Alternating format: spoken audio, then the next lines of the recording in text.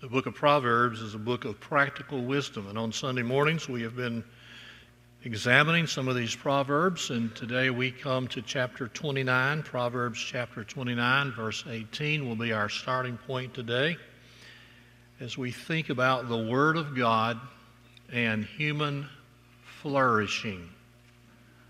I'm calling this series of messages Wisdom for Human Flourishing, for that's exactly what the book of Proverbs is. It is God's wisdom, inspired of the Holy Spirit, penned by King Solomon about how we are to order our lives that we might experience the fullness of God's grace.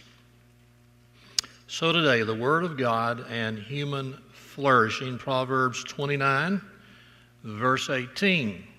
Where there is no revelation, the people cast off restraint, but blessed is he who keeps the law. Proverbs 29, verse 18 is perhaps the most misabused verse in all of the book of Proverbs. Perhaps you have a translation that reads something like this: where there is no vision, the people perish. And unfortunately, there have been multitudes of Christians, including preachers, and probably this preacher in days gone by, who have misused that verse as a pretext for vision casting. No vision for a strategic plan, the church will dry up and die. And no vision for a new building, the church will cease to be everything that it ought to be. Well, those things are well and good, and there are other places in the Scripture to go to make those cases, but Proverbs 29, verse 18, is not one of those places. This verse is not about vision casting. Now, wise leaders know how to cast vision and to rally God's people to achieve great God-glorifying goals. I think of Moses in the Old Testament, who was the leader who mobilized the Israelites to leave Egypt and to go up to the threshold of the promised land, though he himself could not lead them in. I think of Nehemiah, the cupbearer to King Artaxerxes, who went back to Jerusalem when the city was in ruins and led the people to rebuild the wall in 52 days. These are examples of visionary biblical leaders. But I say again, this verse, Proverbs 29:18, is not about vision casting. This one verse is about the place of God's Word in causing an individual, a family, a church, or a nation to flourish.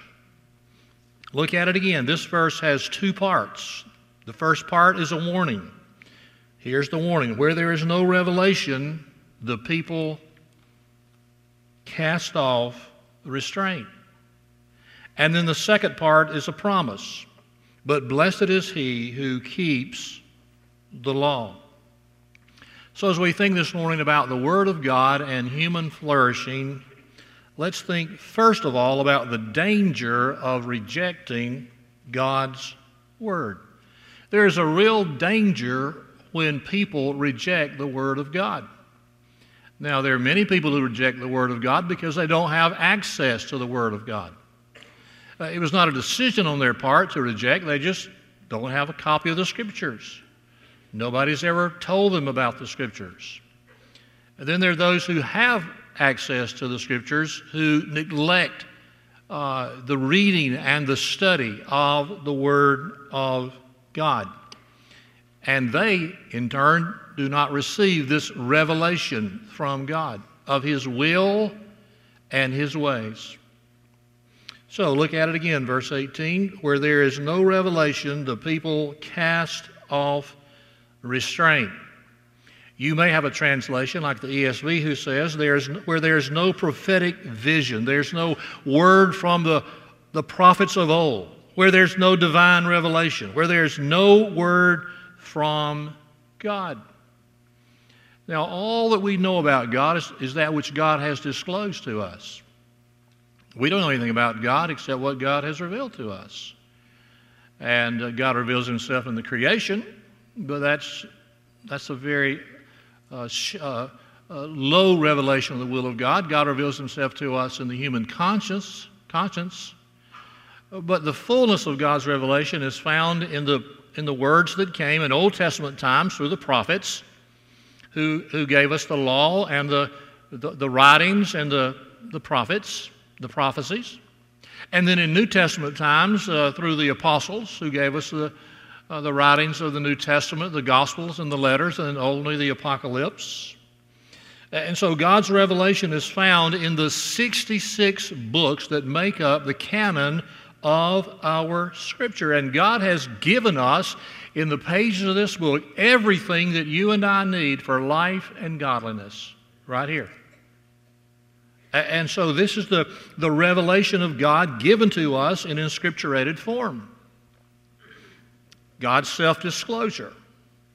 But what happens when people neglect the Word of God or don't have the Word of God? Well, the Scripture says, look at it again, they cast off restraint. There's one version that says, the people run wild. Ultimately, they perish. And there's great danger and great peril in rejecting God's holy word. Seen in the history of the chosen people of God, the Israelites, you see it really starkly and clearly in the book of Judges.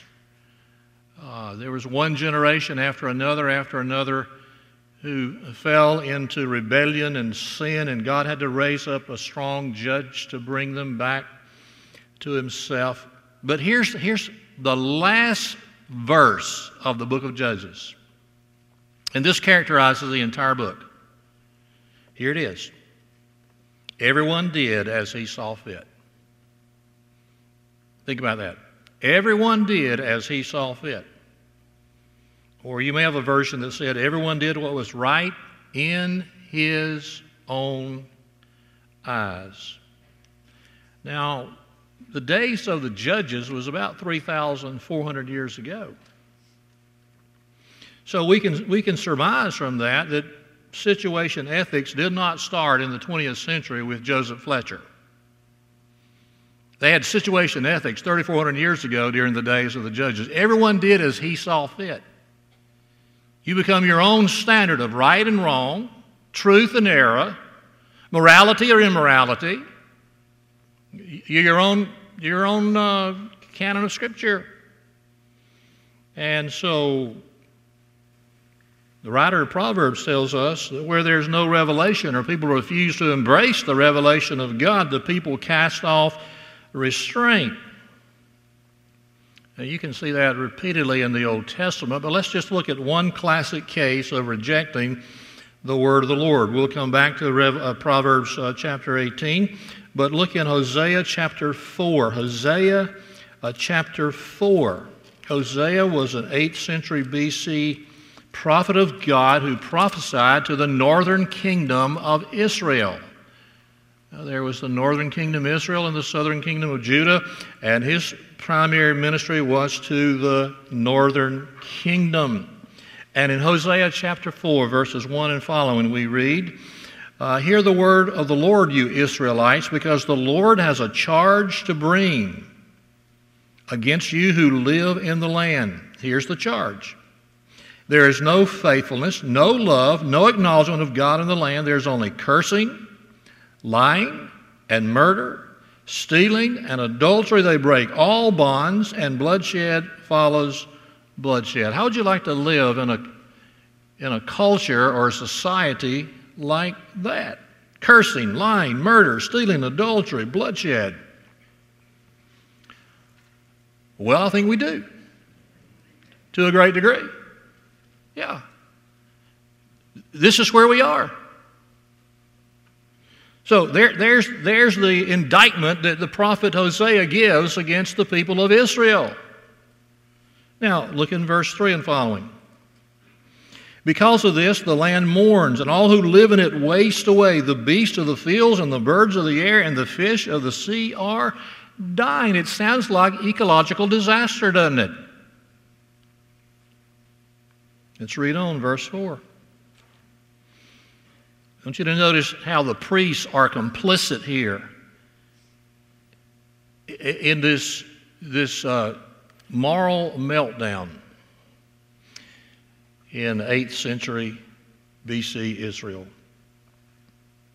Verse 4, but let no man bring a charge, let no man accuse another, for your people are like those who bring charges against a priest. You stumble day and night, and the prophets stumble with you. The prophets are the spokesmen of God. Now, Hosea was not stumbling, but other false prophets were stumbling. They were falling into the same kind of sins that the people of the land were. So I will destroy your mother, and my people are destroyed for lack of knowledge. If you underline in your Bible, you might want to underline that last phrase there. We'll come back to it in just a bit, where it says, my people are destroyed for lack of knowledge. Because you have rejected knowledge. I also reject you as my priest. Because you have ignored the law of your God, I will ignore your children. The more the priests increased, the more they sinned against me, and they exchanged their glory for something disgraceful. They feed on the sins of my people and relish their wickedness. And it will be like people, like priests, and I will punish both of them for their ways and will repay them for their deeds. Do you see that phrase? Like people, like priests? Yeah. That sounds like what we learned in English literature, in the Canterbury Tales. You remember that phrase about the priest? If the gold rusts, what will the iron do? Yeah. Well, in the days of Hosea, the priesthood was corrupt. They were not giving the word of the Lord. Look again in verse 6. My people are destroyed for lack of knowledge. What kind of knowledge? The knowledge of God, of God's laws, and God's counsel, and God's commands. Not there. Therefore, I have rejected you. You've ignored the law of the God of your God. I will ignore you. It's a sad, sad indictment of the nation. Now, what was true then is equally true today. It was true in the 19th century. True today. Listen to what Charles Finney, who was the Billy Graham, the most famous evangelist in the mid part of the 19th century in the United States, said about moral decay in the pulpits of the churches. Quote, if there is decay of conscience, the pulpit is responsible for it. If the public press lacks moral discernment, the pulpit is responsible for it. If the church is degenerate and worldly, the pulpit is responsible for it. If the world loses interest in Christianity, the pulpit is responsible for it. If Satan rules in our halls of legislation, the pulpit is responsible for it. If our politics become so corrupt that the very foundations of our government are ready to fall away, the pulpit is responsible for it. And indeed, Finney's right. There's not much wrong with the United States of America today that couldn't be fixed in short order if every pastor of every church stood in the pulpit Sunday after Sunday, month after month, and it took the Word of God and proclaimed the whole counsel of God, including those parts that people don't want to hear, and called them to repentance. Tragically, we have too many mild-mannered preachers preaching mild-mannered sermons to mild-mannered congregations about how to be more mild-mannered. God have mercy on those so-called men of the cloth. They have a wishbone where they need a backbone of steel.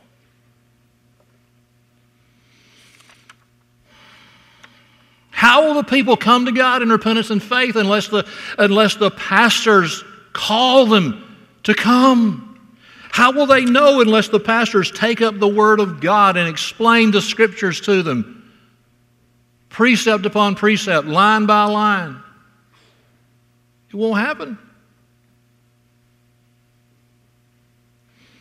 Alexander Solzhenitsyn was, in my estimation, the greatest Russian of the 20th century. He was a Christian. He resisted Marxism, communism, spent some years in the Soviet gulag in Siberia, was later released, came to the United States. In 1983, he spoke at the Templeton Foundation Award, and this is what he said, among other things. Over a half a century ago, while I was still a child, I recall hearing a number of older people offer the following explanation for the great disasters that had befallen Russia. Men have forgotten God. That's why all of this has happened, they said. Since then, I've spent well nigh 50 years working on the history of our revolution. In the process, I've read hundreds of books, collected hundreds of personal testimonies, and have already contributed 8 volumes of my own effort toward the effort of clearing away the rubble left by that upheaval, that is, the 70 years of communist rule. But if I were asked today to formulate as concisely as possible the main cause of the ruinous revolution that swallowed up some 60 million of our people, I could have not put it more accurately than to repeat, quote, men have forgotten God. That's why all this has happened. And if we think we can forget God and not to have similar consequences, then we are pursuing a fool's dream.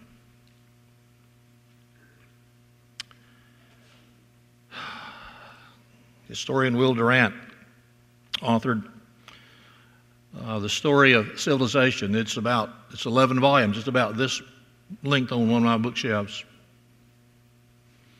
Will Durant, after studying all the great civilizations from the beginning down to the time of his death, said, and I quote, "A great civilization is not conquered from without until it has destroyed itself from within." We put ourselves at danger when we neglect and reject the Word of God.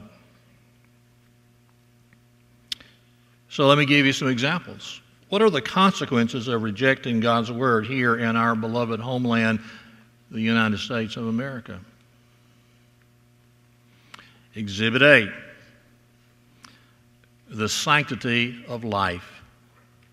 From conception to natural death is clearly taught in Holy Scripture. Life begins at conception. Therefore, that preborn baby in the mother's womb is a full person to be developed. But instead of heeding what the Scriptures clearly say, we have decided that we will be a culture of death. 48 years ago, now infamous, in my estimation, the most infamous decision ever rendered from the Supreme Court of the United States, 1973, the Roe v. Wade decision, which removed all state restrictions, and they were different from state to state, on abortion, making abortion legal up to the very moment of birth. And the consequence, now 62 million of our fellow citizens have had their lives snuffed out in the abortuaries of our land. If we believe the Word of God, this would not ever have happened. And we will resist this until this is overturned and we become a country that embraces the dignity and sanctity of all life, preborn and born. Exhibit B, marriage. Now, many would tell us today marriage is a human construct and laws are being changed today. I mean, if I've heard correctly, when you go and sign your marriage license, you're already legally married in the sight of the law, though you haven't had the ceremony. How crazy is that? Marriage is not a human construct. We didn't think it up. It is a God-ordained institution, and God clearly set forth in Genesis chapter 2 when He established marriage as one man married to one woman until death do them part. That's what God says in His Word. But as a society, we've been chipping away at marriage as an institution between one man and one woman for as long as life shall last. It first started about 50 or so years ago when the state of California passed laws of no-fault divorce. And within just 2 or 3 years, all 50 states followed no-fault divorce. It used to be if you wanted to divorce your spouse, you had to have grounds. It had to be abuse or unfaithfulness or some other legitimate reason. But in our folly, we thought we can do better than what God says. We'll just do away with all the stipulations that limit divorce. We'll just have no-fault divorce, and you get tired of your spouse, you just cash her or him in and start over with somebody else. In my childhood, divorce was rare. Among my friends, 2 or 3 dozen friends that I grew up with, finished school with, I know of only one whose parents divorced when we were children, just one. And the church has capitulated to that. How many pastors will say what God has to say in Scripture about that? But the Scripture is quite clear. Malachi, God says in the prophet Malachi, I hate divorce. Now, divorce is not the unforgivable sin. It's one thing to acknowledge I've failed, I need God's grace, I need His mercy, I need His forgiveness, I need to start over again. It's another thing to say, well, I just wasn't happy, so God didn't want me to be miserable, therefore I'm just going to get a divorce. No.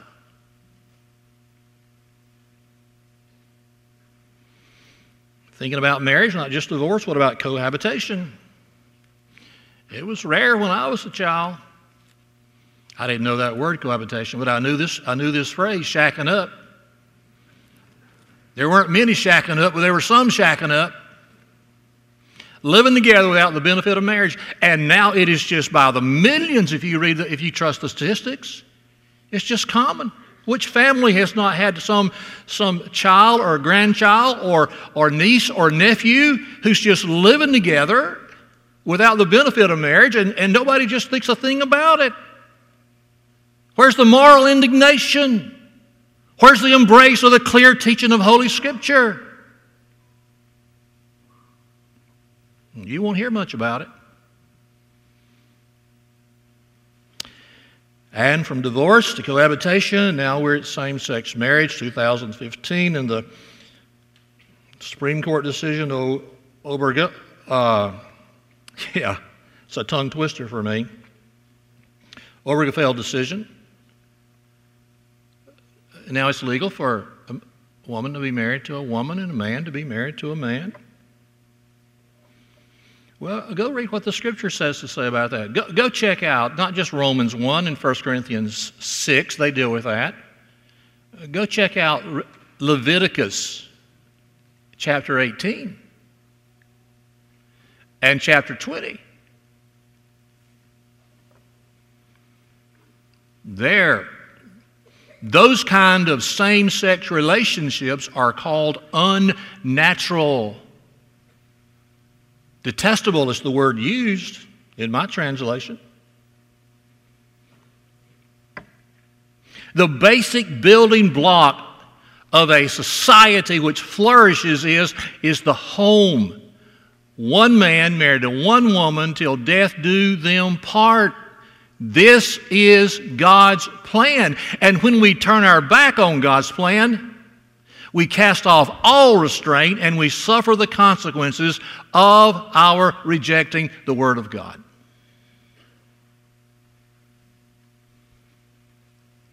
Exhibit A, abortion. Exhibit B, marriage. Exhibit C, racial and ethnic hatred. These are troublesome days in our land. Racial tension is higher than it's been in many, many years. People are stirred. Injustice takes place. Ethnic minorities far too often are mistreated by those of us who are in the majority. Doesn't take many. I want to tell you, I've said it before, I'm going to say it again today. White supremacy is a sin against God. And to those few of you who are not white, black supremacy is a sin against God. It's wrong. Racial and ethnic hatred is wrong. When the Apostle Paul was preaching on Mars Hill in Athens, you can read about it in Acts chapter 17. Among other things, he said to those gathered there to hear him, "From one man, he, God, has made every nation of men." That is, we are all the sons and daughters of Abraham. There really are not many races. There are many ethnicities. There's only one race, and that is the human race. And for a white person to have pride, I am better than a person who is black or brown or yellow, or for a black person to have pride and say I'm better than a person who is some other race, is a sin against God. All of us bleed red when we are cut.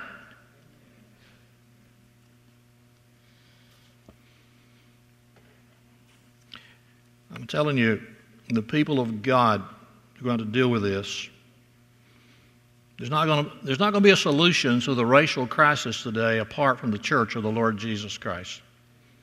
They can legislate in Washington all they want to. We've got to have a change of heart so that when I come to know the Lord Jesus Christ, I fall in love with the people that Jesus suffered and bled and died for. Exhibit A, abortion. Exhibit B, marriage. Exhibit C, racial injustice and bigotry. Exhibit D,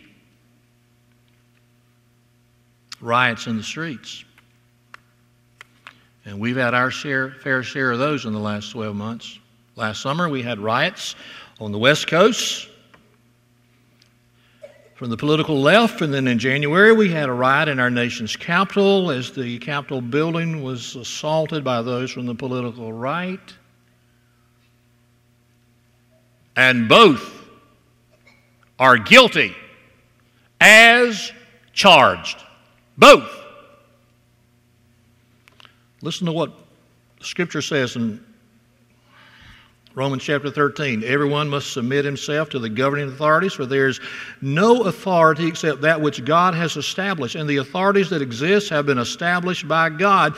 Consequently, he who rebels against the authority is rebelling against what God has instituted, and those who do so will bring judgment on themselves. And that's true whether you're from the political left or the political right. This is all a part of the danger of rejecting the holy Word of God.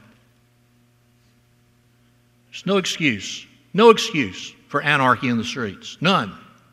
Peaceful protest, we have a constitutional guarantee about that. It has to be peaceful. But looting and burning, breaking down doors and windows, whether it's a storefront on the West Coast or whether it's a door to our nation's capital, is a sin against God.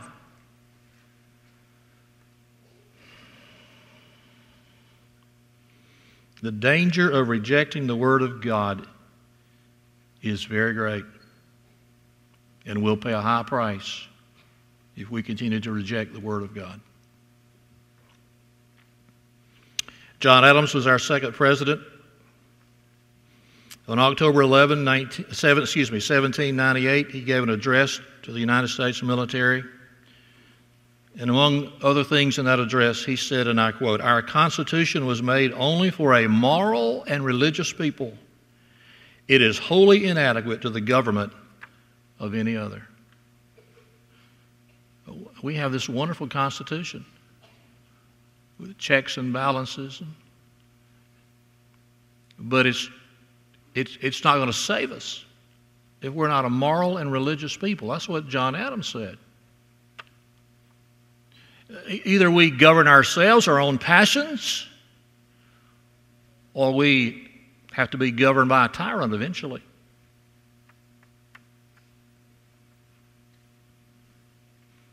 "50 years later, Robert Winthrop, who was then Speaker of the House of Representatives, wrote, 'Men, in a word, must necessarily be controlled either by a power within them or a power without, either by the Word of God or by the strong arm of man, either by the Bible or the bayonet.'" That's pretty graphic. Either we're going to be controlled by this Bible, or we're going to just continue to degenerate into anarchy and chaos, and then we have to be controlled by military might. Who wants that?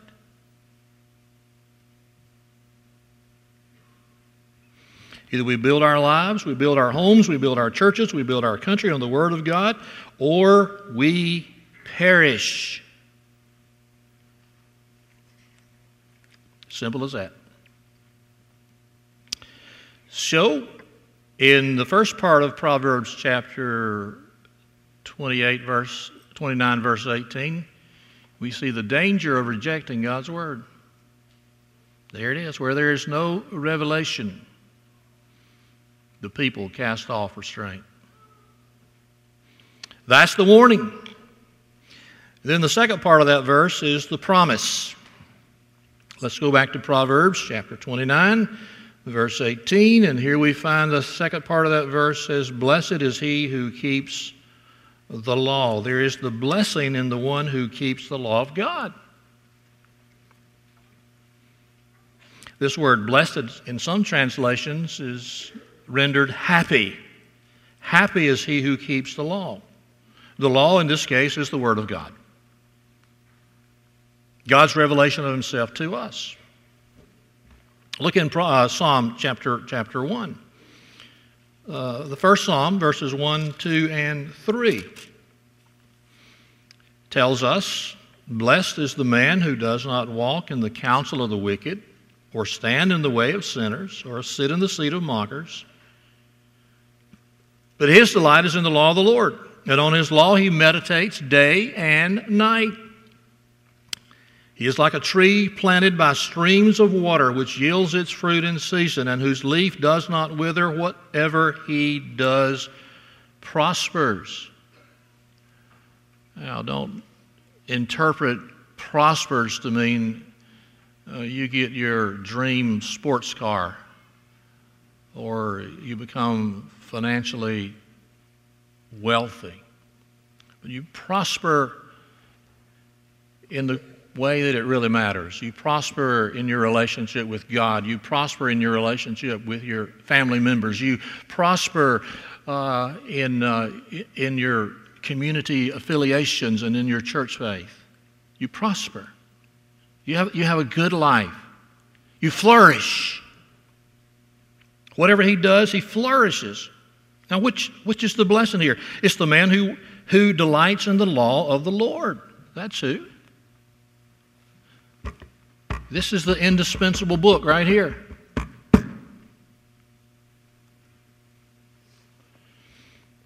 Look in Nehemiah chapters 8 and 9. Nehemiah was a political leader in the 5th century B.C. He had been the cupbearer to Artaxerxes in exile, and he had a burden to go back and see how the work was going there in Jerusalem. The Israelites had been taken off into captivity, and some had gone back, and the walls were broken down. It was just a very sad, sad situation. And Nehemiah went back and teamed up with Ezra, who was the religious leader. So you had the political leader Nehemiah and the religious leader Ezra here to come together. And in chapter 8, beginning with verse 1, we read, "All the people assembled as one man in the square before the water gate." That was one of the many gates that needed to be repaired. "And they told Ezra the scribe to bring out the book of the law of Moses, which the Lord had commanded for Israel. And so on the first day of the 7th month, Ezra the priest brought the law before the assembly, which he had made of men and women and all who were able to understand. He read it aloud from daybreak till noon as he faced the square before the water gate in the presence of the men, the women, and others who could understand. And all the people listened attentively to the book of the law." So here, they rally the people there in Jerusalem, and Ezra the priest reads to them from the law of Moses. Beginning at daybreak, they went all the way till noon. How'd you like to go to church for about 6 hours? Huh? That'd be good, wouldn't it? I once went to a 5-hour worship service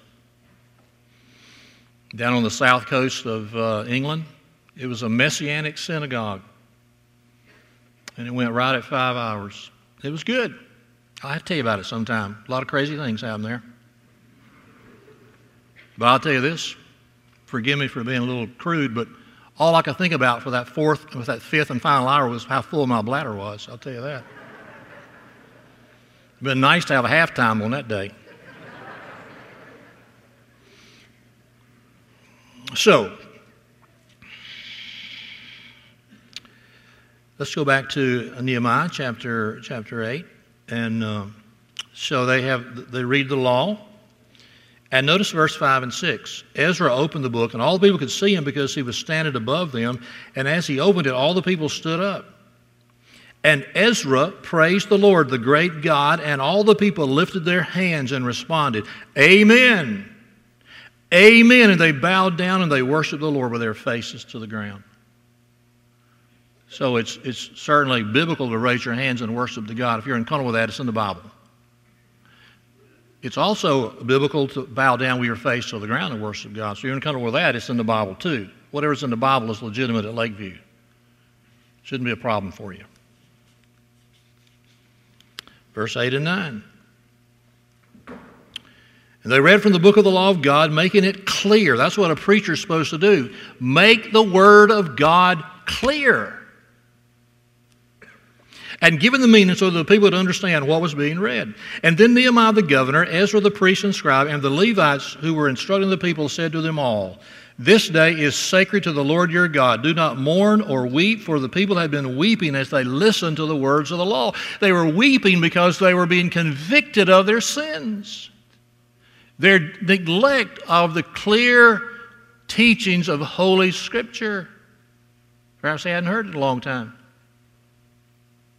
Chapter 9, verse 1, on the 24th day of the same month, the Israelites gathered together, fasting and wearing sackcloth and having dust on their heads. That is an act of contrition and humility, seeking the Lord. Verse 2, and those of Israelite descent had separated themselves from all foreigners. They stood in their places. They confessed their sins and the wickedness of their fathers. They stood where they were and read from the book of the law of God, of the Lord their God, for a quarter of the day, and spent another quarter in confession and worshiping the Lord their God. And it all started when Ezra stood before the people and took out the book of the law of Moses and read to them from God's holy word and clearly explained to them, this is what this means. Now, what happened 2,500 years ago in Nehemiah's time can happen again today in the United States of America, but it will not happen apart from the knowledge of the Word of God and obedience to the Word of God. But you can't obey what you don't know.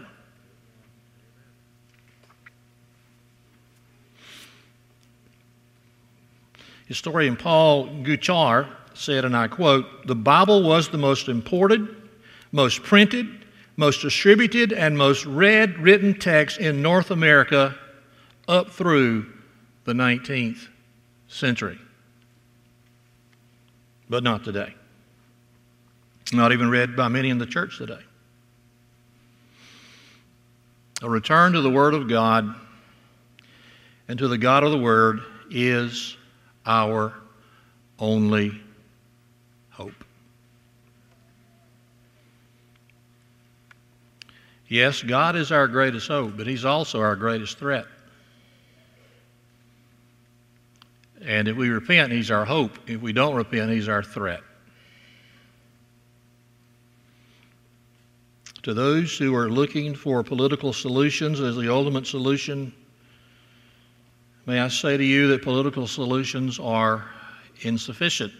I'm not saying we shouldn't vote for pro-life candidates. That we shouldn't vote against gambling candidates. If we have this gambling thing passes, we need to vote them out of office if we can. But nevertheless, that's not the ultimate issue. The ultimate issue is moral and spiritual and religious. Why is this so? Because politics is downstream from culture. Abraham Lincoln, the 16th President of the United States, said, and I quote, "In this country, public sentiment is everything. With it, nothing can fail. Against it, nothing can succeed."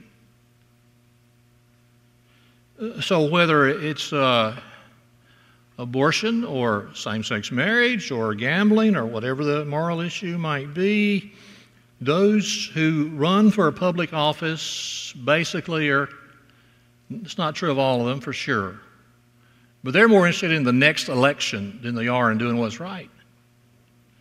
So whatever it takes to get elected, that's what they're going to do. And if we will rise up and say no to abortion, no to gambling, no to same-sex marriage, then they'll change and fall in line, because politics is always downstream from culture. So if we're going to address these issues, we've got to address them, not the symptoms, but the root. And it starts right here in the human heart. When a man or a woman comes to genuine saving faith in the Lord Jesus Christ, he or she becomes a new creation in Christ Jesus. The old is gone, the new is come. And you get new ambitions, you get new desires, you get new views on these moral issues, and you're transformed. Charles Colson was special counsel to Richard Nixon, who was President of the United States, and came to saving faith in the Lord Jesus Christ after he left the President's administration. Colson said, "The kingdom of God will never arrive on Air Force One." That was true 50-something years ago, and he said it's true today. The kingdom of God does not arrive with political power. It arrives with one repentant sinner at a time. And that's called evangelism. Colson also said, and I quote, "I spent the first half of my professional life," and by the way, I mean just back after he left political life, came to Christ, he started prison fellowship, a ministry to prisoners. I quote him, "I spent the first half of my professional life in politics and public service. I really believed that people could be changed by government being changed, but I never looked beyond government into the hearts of people. But when I became a Christian, I gained a new perspective on the actual influence political structures have on the course of history. I began to see that societies are changed only when people are changed, not the other way around. America's crisis is not political. It is moral and it is spiritual." So, let me give you an example. In the last year or so, the state of New York passed the most egregious abortion law ever passed by one of our 50 states. It's just whatever you want to do goes. And when it happened, the legislature, when it passed, the legislators applauded it.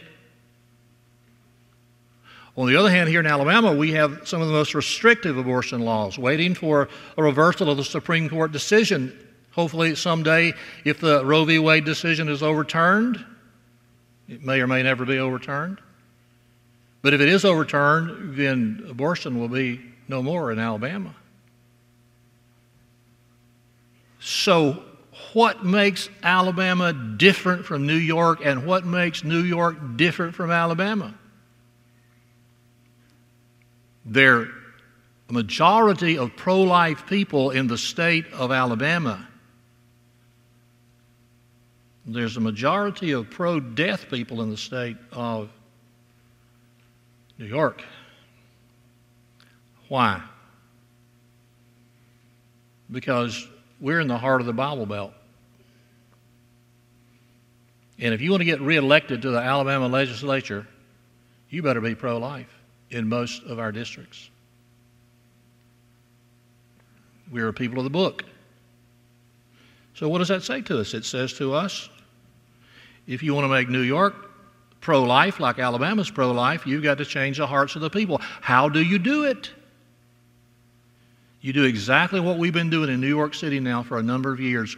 You plant Bible-believing, gospel-preaching churches in New York City and throughout the state. If you really care about the future of your children and your grandchildren in this free land, these freedoms are quickly slipping away. If you really care, there are two things that I would encourage you to do. One is pray regularly for a mighty move of the Spirit of God across the land in awakening. We had a great awakening in the 1730s. In colonial days in New England, we had another great awakening in the early 1800s, the great revivals that took place out on the American frontier in Tennessee and Kentucky. That was the frontier then. In the late 1850s, 57, 58, along there was the great prayer revival that broke out in Fulton Street in New York City. And then in the late 1960s and early 70s, there was the Jesus movement. It started on the West Coast and swept across the country and multiplied thousands upon thousands from the hippie counterculture into the church of the Lord Jesus Christ. God did that. He can do it again. We ought to pray for that. We can't orchestrate that. God is sovereign in these matters. But here's what we can do besides pray. We can sow these United States of America down with Bible-believing, gospel-preaching churches like we are doing in New York City right now. Some of you students, when you graduate, don't just take a job in your field in Atlanta or Birmingham or Nashville. Go to some of these cities in the Northeast, the West Coast, that have very few gospel-preaching churches. You can be an accountant in Atlanta, you can be an accountant in New York City. You can be an engineer in Birmingham, you can be an engineer in Boston. And go link arms and hands with church planters who are seeking to proclaim the gospel. And these people come to saving faith in the Lord Jesus Christ, and the pastors stand before them Sunday by Sunday. And as you are teaching the Word of God, eventually you'll get to all of these matters, and the people see for the first time God's way is best. And then they start voting differently, and the laws change. It's not top down from the White House, it's bottom up from the pews of our churches. America needs thousands upon thousands of new churches. And we have the privilege to do it. So before I stood to preach, you saw a brief video from Kevin Ezell, who is the president of our International Mission Board. And this is the Easter season. We'll be taking up the Annie Armstrong Easter offering for North American missions. And typically these prayer guides and these offering envelopes would be in the Sunday bulletins, but because of the pandemic, we're not doing Sunday bulletins. So I encourage you, and the service is over, they're on the tables there in the upstairs and the downstairs lobby. Take that, pray about that. Make your finest extra gift this Easter season to the North American Mission Board through the Annie Armstrong offering, if you really care about America.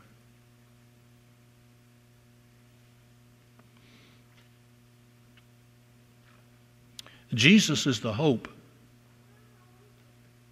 of this land. And the message of Jesus is spelled out in the pages of Holy Scripture. That's why we must get the Word of God to our fellow citizens. And this Word will point them to the Savior who came and suffered and bled and died, that all who repent of their sins and put their faith and trust in Him shall be saved. Maybe you need to be saved. Jesus will save you. God is no respecter of persons. The promise of Scripture is absolutely immutable. Whoever, no exceptions, whoever shall call on the name of the Lord shall be saved. God our Father, I thank you for the privilege to stand once again to open the Scriptures to my faith family. They listen so well. And yet, Lord, there are many who go to the Lord's house today and they don't get the Word. They get other stuff, or even more who don't go to any house of worship. Just stay home. God, I pray that you would raise up a multitude of men and women who would plant churches all across this land. We might have the revelation of God and be blessed.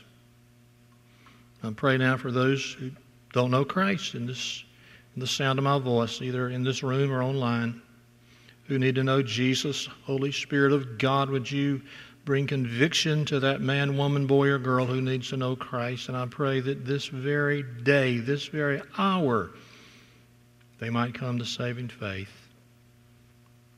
for their eternal welfare and for your great glory. In Jesus' name, amen and amen.